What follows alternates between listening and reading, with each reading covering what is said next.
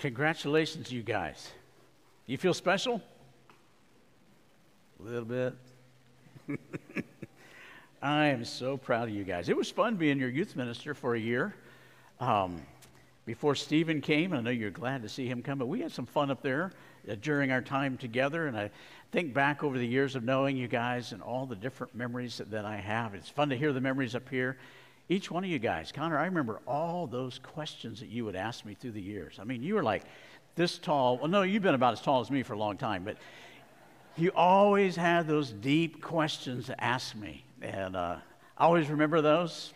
Jordan, you were spot on talking about the baptism. I remember that in which you're with your brother Jacob. We're not sure we fully baptized his mohawk, but all of that was broadcast over to your family in Europe, and that was just a special time.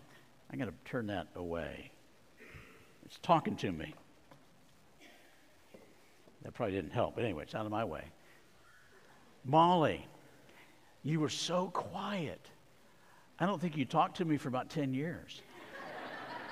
But now to see you blossom and you're in student government and heading off to Baylor, just some exciting things. And proud of you. Madison, I remember, you don't remember this, but I remember when your parents were wanting a child and it hadn't happened yet, and praying with them out there in the atrium that God would bring them a child. And that was you. And now you're a mathematician that's going to change the world. That's exciting. Andrew, you have always been so stinking smart. I remember when you were, now it took you a little bit longer to catch up to my height, but I remember on Wednesday nights, and you couldn't have been that tall, and you would come in and ask you your name, and you would say your name is Andrew Randall Downs. And I would kid you. Remember I'd say, Andrew Rascal Downs. And one of the reasons I kidded you, because I didn't even know I had a first name until I was in about the 6th grade. I knew I had Raymond, but I didn't know I had a middle name. But it was so fun to watch you grow up and the things that God has done in your life. Mary Catherine, I remember when you got here, I really started looking over my shoulder because I thought, this girl's going to take over. So I better be careful. I'm going to lose my job real quick. And I know that you are going to take over whatever you do. So I'm proud of each one of you guys. And don't let this be the highlight of your life. And for all the plans that you've talked about, I'm confident that that's not. You have many great plans as you're going to be heading out into the world. But I want to share with you a couple of thoughts this morning. You know, we've been in this series on the book of Psalms. And there's a great Psalms that we really didn't completely delve into a couple of months ago, Psalm 90, that I think is so relevant to each one of you guys. And so I'd like to share that with you. And as we talk about these words, there'll be a time. We're going to pray for you guys here in a little bit. I think it's the monitors now. Somebody keeps talking to me up here. And maybe we could turn those off or turn them down. Thank you. But anyway, we wonder, do we really need somebody to guide us in life? And last week we talked about the 23rd Psalm, and the Lord is our shepherd, right? Do we really need a shepherd? Well, after the service last week, Caroline Glasson sent me this video that helps us to see that we are sheep and maybe reminds us of why we need a shepherd. Watch this video. He's pulling this sheep out of a ditch. He's safe now.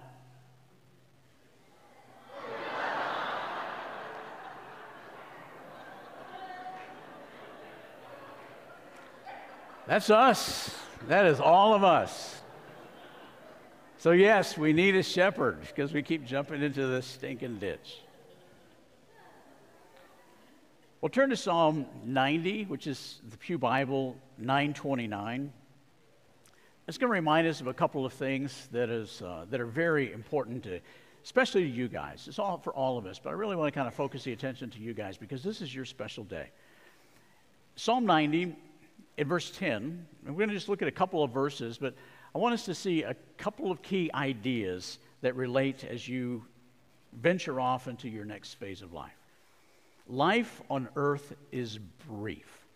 Psalm 90, verse 10 says, our days may come to 70 years or 80 if our strength endures, yet the best of them are but trouble and sorrow, for they quickly pass and we fly away. Psalm 90 correlates with the book of Numbers, which we've been reading through as we read through the Bible this year. And it's written by Moses, the only psalm that Moses wrote, and it's at the end of his life. And it would have been written out in the wilderness as they were just kind of circling around. They're on this permanent camping trip. And as they're walking around out there, probably late at night one evening, he sat down and he wrote these words. The people of God had rebelled against God. They weren't going to go into the promised land, and he was going to watch 2 generations of people die in the wilderness. He wasn't going to make it into the promised land because at the waters of Meribah, he had sinned against the Lord by taking credit for bringing water to the people. And so he wasn't going to go in, as we find that in Numbers chapter 27.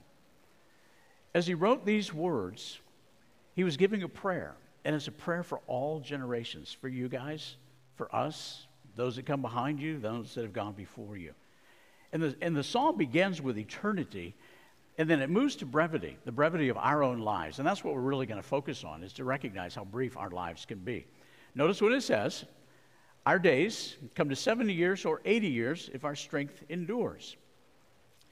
Think about 70 years. That's 25,550 days. That's 70 years. 80 years, if you lived, as he was talking about, if you really do well, you live to 80, that's 29,200 days. You guys are roughly about 18 years of age. That means you've lived 6,570 days. What percentage is that of 70 or 80 years? Everybody looks at Madison because she's the math pro here. Right? Basically to say about a quarter of your life is gone. And it feels like all of your life is in front of you, and you've got exciting futures waiting for each one of you, no doubt.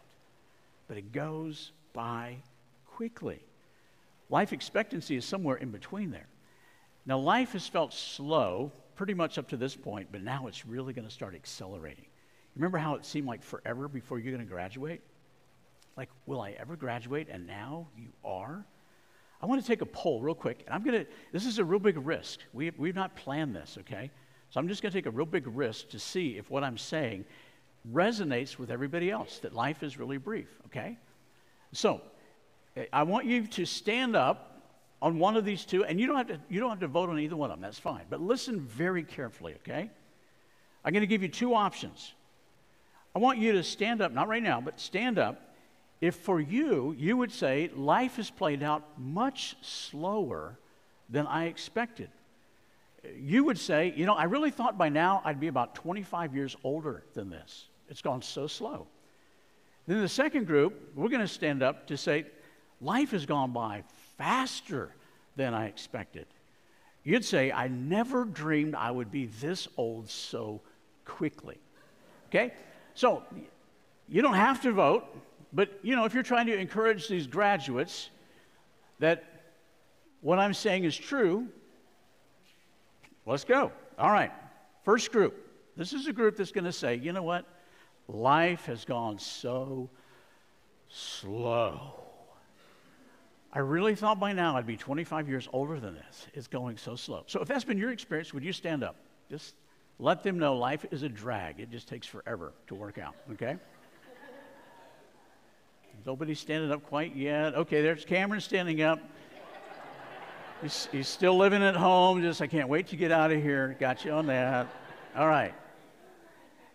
All right, for all of you that would say, I cannot believe I got this old so quickly. Life is just racing by. Would you stand up? Okay, now I want you guys to just kind of look around. This is most everybody. Those not standing, they're not quite sure what I was talking about. Okay. But, okay, you guys can sit down. But you see what I'm saying? Life goes by fast. And so what Moses is saying is pay attention to that. We're always looking for that bonus day. I was up here the other day. I try to get everything done a little bit ahead of time this week because with Callie's wedding and all that was going on there. So I came up to the church, and I'm walking through the office, and I turned to one of our secretaries, and I said, what are you doing here on a Friday? She looked at me kind of strange and she said, because it's Thursday. And I thought for sure it was Friday, and then it's like, no, it's Thursday. I've gained a day. That seldom ever happens in life, okay? And so just be aware of that. In Nova Scotia, there's a tombstone with these words inscribed on it that kind of relates back to what Moses is talking about. It's just how brief our life is. Here's the tombstone. The guy that died, his name is Ezekiel Akel. Here's what the tombstone says, very brief. Ezekiel Akel, 102. And then underneath that it says, the good die young. Now, I'm not sure if that means old Zeke wasn't good. The good die young. He lived a long time, so he wasn't very good. Or does it mean 102 still seems too young to die? We are like being on a train. You remember when you would go as a young kid? Probably not as exciting as when we were kids. I mean, life just wasn't very exciting when I was a kid. But you would pull up to a train crossing with your family, and you would count the cars that would go by on the train. Have you guys ever done that? So just for old people. And sometimes you count up to like 100. There'd be 100 cars on that train. Well, that's an example of life, is that you are like one boxcar on a train that never ends compared to eternity. And so you want to make the very most of your one and only very brief life. Methuselah lived 31 years shy of a millennium. Do you remember Methuselah in the book of Genesis? How old did he live to be? A little Bible quiz. He was 31 years short of a millennium, so that would be 1,000 minus 31 equals 960. There's somebody out there that's paying attention. But he's been dead a whole lot longer than he lived. He's the longest living human being that we're aware of. It says here it's a watch in the night. A watch in the night was 3 hours. That's like a long movie or a flight from here to D.C. It's just not that long, and it's over. Life on earth is brief, but life in eternity is not. Very long. Look at Psalm 90, verse 4. It says, 1,000 years in your sight, or like a day that has gone by, or like a watch in the night. Eternity is a long time. I guess you guys do rateprofessor.com. Have you ever done that for your teachers? Yeah. I was looking up some of the comments that were made on there about teachers. And here are 3 different ones, and one of them relates specifically to our point. One of them said, boring, but I learned there are 137 tiles on the ceiling, talking about the class that they had. Here's another one, speaking about the class. You can't cheat in her class because no one knows the answers. And you'll have some professors like that. But this was the one that relates to our point here.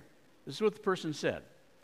If I had 1 hour left to live, I'd spend it in this class because it feels like eternity. So you'll have some classes like that. And when you're in that long class, just remember, eternity is a long time. I love to fly.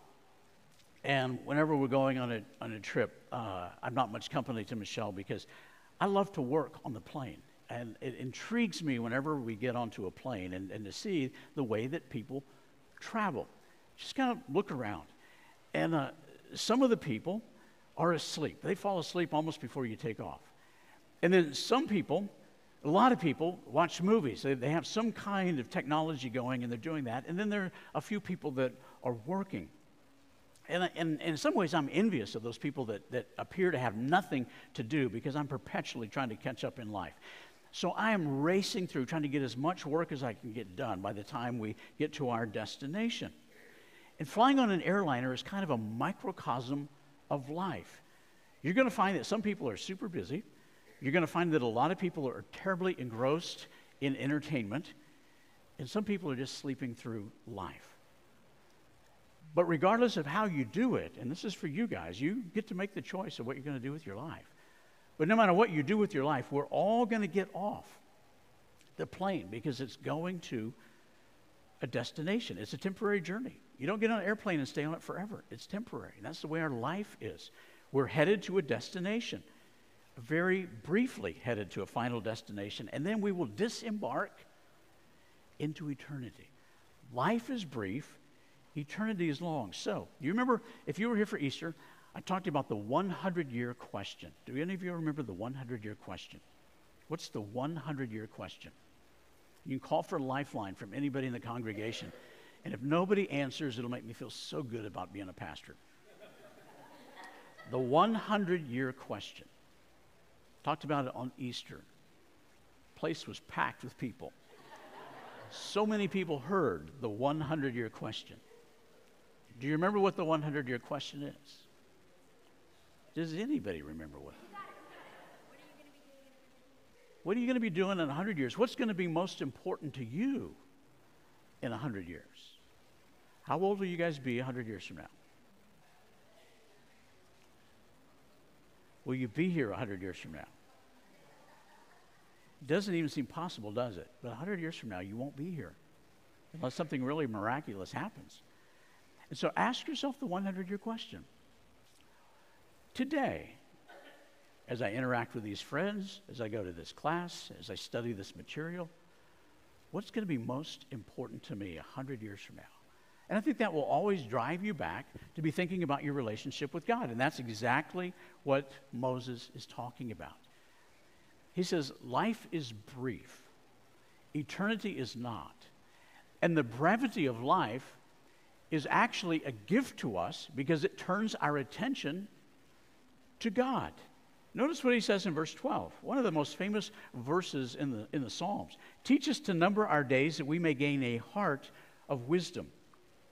This verse is loaded with verbs of an invitation to ask God to work in your life. So it's not about you knowing everything. It's about you inviting God to help you to see what is most important. Wisdom is the ability to live out a godly life in the context of community. It's not just for your own personal gain, just to say, check the box, I'm a godly person. Wisdom is being a godly person in the context of others. Remember when we talked about Psalm 1, we said that a tree bears fruit not for its own self. You never see a tree reaching up and eating its own fruit. A tree bears fruit for the benefit of other people. That's what godly living is to live for the benefit of other people. And the heart is the center. And we talked about, we were singing about the heart just a couple of songs ago.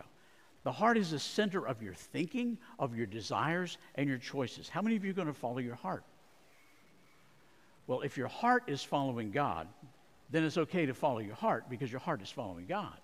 But our world always talks about following your heart, not in relationship to following God, but you just follow your heart, whatever you want to do. And if you follow your heart, you'll follow your heart right over a cliff. Would any of the older people agree? If you follow your heart, it will lead you right into disaster. So let your heart follow God, and then you can follow your heart. It says, turn your attention to God.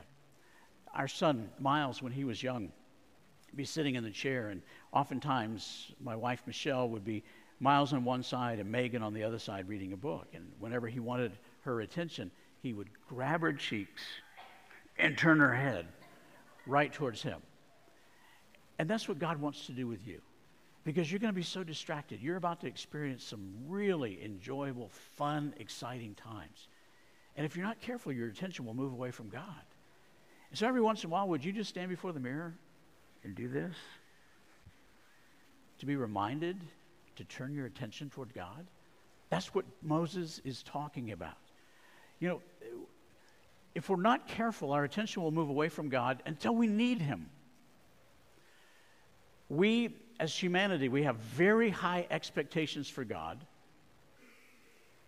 but very low expectations for ourselves. And we may not actively be following God, and I hope that you guys will follow God all the days of your life. But we may not actively follow after God, but then we want his favor and his blessing in our life. You guys have a phone, right? You have a phone? Pull out your phone. I know you've been wanting to. Go ahead and pull out your phone. Okay, so you have a phone there, and you have a provider, right? My phone provider is Verizon. Wouldn't it be crazy for me to expect AT&T to provide cell service? Wouldn't it be crazy if I got mad that AT&T wasn't providing me cell service when I didn't even have an account with them? Sometimes we treat God like that. We expect Him to give us blessing and favor, and we don't even have an account with Him.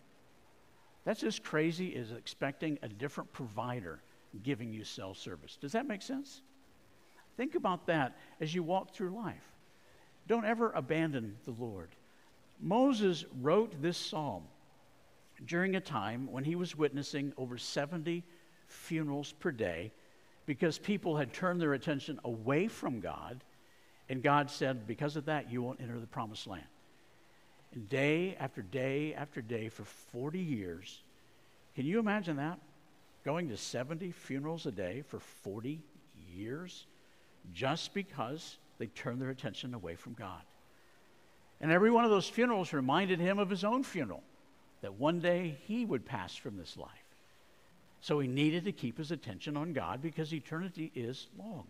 Timothy Keller, some of you may have read him, may have not, passed away this last Friday. An incredible spiritual giant. And he said, we must face sin and death or be out of touch with reality. Drugs were a big deal when I was in high school. A certain group of kids that would take drugs, and they always felt like they were so cool taking drugs. And for the rest of us, we would say, reality is for those of us who can't handle drugs. That's kind of a joke. But it was like, man, we can't handle that. So we would go with reality because drugs were too strong. What is reality? The reality is that life is brief and eternity is long. So keep your attention focused on God. That's what Moses wants us to hear. Life is brief, eternity is not. Turn your attention to God. You familiar with Twitter? Do any of you guys have Twitter accounts? Didn't know if I need to follow you or not. Just kidding. I don't follow anybody except Jesus. Oh, good. Isn't that good? But who owns Twitter now? Elon Musk, okay? He's a very controversial individual. But when he bought Twitter last October 27th, when he got that, he started talking about what he was going to do with it. And this is not about Elon Musk. It's about something that he said that applies to all of our lives. And he's changing Twitter in which he wants a completely different metric of how it will be gauged for its success. And he calls it unregretted user time. He said one of the most common refrains heard about social media is, quote, I spent 2 hours on TikTok, but I regret those 2 hours. Everybody could talk about that, right? Regrets in life, wasted time. And what he's talking about is he wants Twitter to maximize unregretted user time. Maximize your time so you don't live with regrets. You can't avoid regrets, but live with as few regrets as possible. And what we're talking about here will help you to actually do that. How do you do it? How do you experience the least amount of unregrettable time? Lean into your relationship with God. And all of you guys, I'm so proud of you. I think you are the very first graduating class that has opened their Bibles when I was talking. Honestly. Been doing this for 25 years. I think you are the very first class in all of Westgate's history that has sat there with your Bibles. Goodness, 1, 2, 3, 4, 6 of you, and 5 of you have your Bibles open. That is amazing. But you have your Bible on your leg anyway, Andrew, so that's good. Keep your Bibles open. This is God speaking into your life. You're going to get to college, and you're going to be overwhelmed with the amount of reading that you have to do. When I went off to college, my first assignment in freshman English is we had to read the trilogy of the Lord of the Rings. I had read one complete book by the time I graduated from high school. I kid you not. I was the worst student. I've been trying to catch up ever since. And all of a sudden, we had to read the entire trilogy in one semester. So I went down the hallway in the dormitory Picked up a payphone. You guys have to Google that, get a picture of it. Go to a museum to see that. But I picked up a telephone, and I was almost to the point of tears asking my parents if I could come home because I knew that I'd read one book, and he wants me to read 3, and that's one class. And we have to write papers on it. You're going to read a lot of stuff, but I want to challenge you to read God's Word and to read through it every year. And you're going to say, well, that's crazy. It should be the standard for every Christian to read through God's Word on a yearly basis. I wish that I'd done that earlier. I didn't start doing that till I was in my 40s. I wish that I had. Because when you open up God's Word, God will speak to you. And when you close it, just picture it like you're closing God's mouth. And I want you to pay attention to how important God's Word is. There's a lot of crazy stuff out there now in which people are saying there's only certain parts of Scripture that you should pay attention to. It's called the red letter movement. You only pay attention to what Jesus said in the red letters. And the reason for that is you can take the red letters of Jesus and you can superimpose them over your social agenda or your political agenda, and you can find what you want. Problem is, some of the red letters that Jesus spoke were from the Old Testament. When Jesus was tempted by Satan, Matthew 4, Luke 4, he quoted 3 different times from Deuteronomy. The entirety of the Bible is there for a purpose. Sometimes we don't understand it, but it's all inspired by God. So don't let people tell you that the Bible has problems. There's only certain portions we should only listen to what Jesus said, because Jesus quoted others, and they fail to realize that Jesus is also quoted in other portions of Scripture. Imagine going to a really big test. You're going to have some big tests. Oh, man, you're going to have some big tests. Oh, they're going to be killers. And imagine going to such a big test, and you get there for the test, and you discovered that you read the wrong book to study for the test. Can you imagine that? That's what a lot of people do with their life. Life is a big test, and a lot of people are reading the wrong book. Friends, we're telling you, this is the right book to read, okay? So be sure and read it. Stay close to God. And don't just casually read it. Don't just glance at it. You know, some people like read a verse or two, when it's convenient. Bury it in your heart. That's what the psalmist said in Psalm 119, 9 through 11. Bury it in your heart. Store it in your heart so you can recall it. And it will lead you in the ways of purity. And the word pure means to be void of all sinfulness. And I'm going to give you one quick example of that, and then I'll wrap this up. Imagine at college, you're way too young to get married, so I'm just going to say it shouldn't happen in college, but just maybe in college you meet somebody that you just think this is going to be it. You're so excited about going to meet them. And on the way to meet them, you pass a dog park. You love dogs. So you get out and you start walking through the dog park. Are there certain things in the dog park that you would avoid? Right? I mean, there's certain things like on the ground you don't want to step in. But imagine walking through the dog park knowing that you're about to meet the person that might be the one. And every time you have a chance, you step in it. You find another one and you step in it. And you step in another one. Then you think, this is fun, and you get down and roll in it. It's pretty gross, isn't it? And you think the one is going to think you're the one? What the psalmist is talking about is you want to keep yourself pure, where you're not like that. Keep it according to his word. I want to tell you about last thing. I know you're ready to go. Last thing is I want to tell you about a cathedral over in Milan, Italy. And it has this incredible 3-arch entrance into it. And as you walk into it, it has a wreath on the first one. And it says, all that pleases is temporary. It's brief. Everything that pleases in life, those things that you're going to be tempted to so powerfully in this next season of life, they're brief. They're temporary. They don't last. And then you go to the second archway, and it has a cross. And it says, all that brings us pain is but for a moment. It doesn't last. Sometimes you'll enter into pain in your life, and you'll think, this will never go away. But it will. And then the main entrance that takes you into the cathedral for worship says that all that is important is eternal.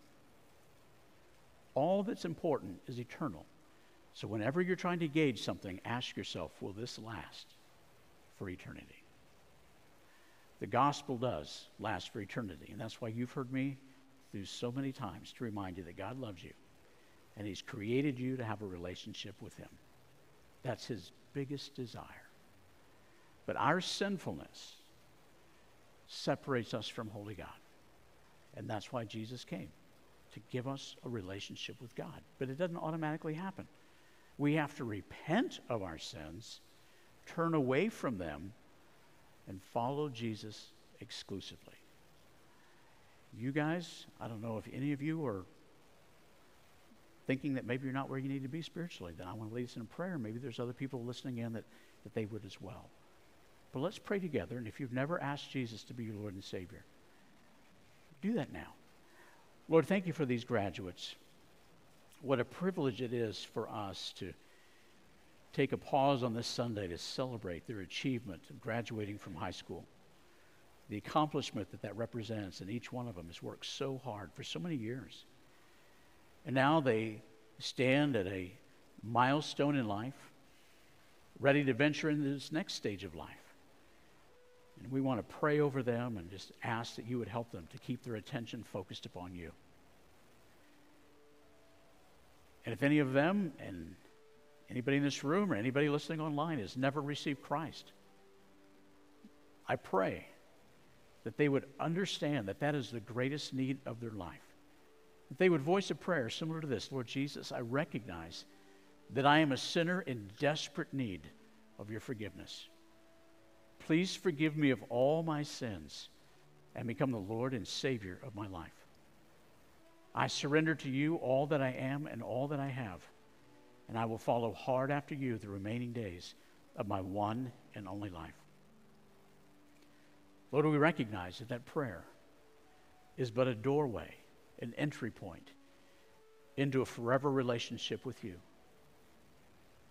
No married couple would say their vows and then walk off in separate ways. It's the beginning point. And I pray that you would help each one of us to do just as that prayer is said, to follow hard after you with all that we have for the remaining days of our one and only, our very brief life. In Christ's name we pray. Amen. Long-standing tradition here. Our church is going to pray over you. There's a couple reasons for that. We want you to experience your church praying over you as one of the last things you experienced before you stepped off into this next venture in life. And it's a reminder to you that if one day in the future you find yourself turning your attention away from God, you can always look back and say, even though I'm turning away from God, I will never forget that there was a church who loved me enough to pray over me. And I pray that that memory might cause you to rethink and turn back to God. So we're going to invite you to spread out all the way across here, equally spaced away from each other, from way over there to way over there. 6 of you, so lots of room. Go ahead and start doing that.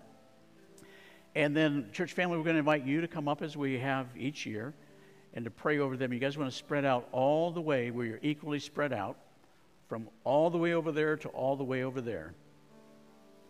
And then you as a church family, you can just make your way up here and surround them and begin to pray over them.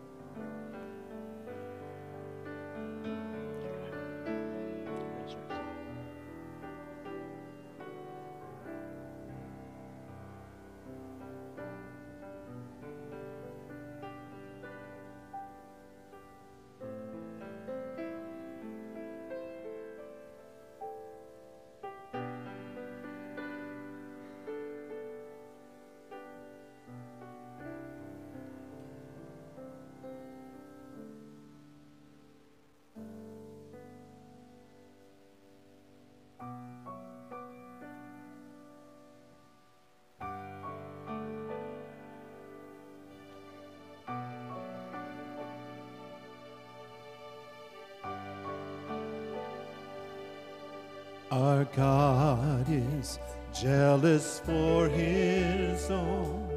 None can comprehend his love and his mercy. Our God is exalted on his throne, high above the heavens, forever he's worthy. We will keep our eyes on you. We will keep our eyes on you. Let's stand and sing it together. A mighty fortress is our God. The sacred refuge is your name. Your kingdom is unshakable. With you forever we will reign, and we will keep our eyes on you. We will keep our eyes on you, so we can set our hearts on you. Lord, we will set our hearts on you. A mighty fortress is our God. The sacred refuge is your name. Your kingdom is unshakable. With you forever we will reign. A mighty fortress is our God. The sacred refuge is your name. Your kingdom is unshakable. With you forever we will reign. With you forever we will reign. With you forever we will reign. Our God is a consuming fire, a burning holy flame with glory and freedom. Amen. Just a couple quick announcements. VBS training's happening right after the service. Pick up yard signs, and then we also have our prison ministry out there in the foyer, so stop by there and sign the birthday cards. God bless you. Have a great week.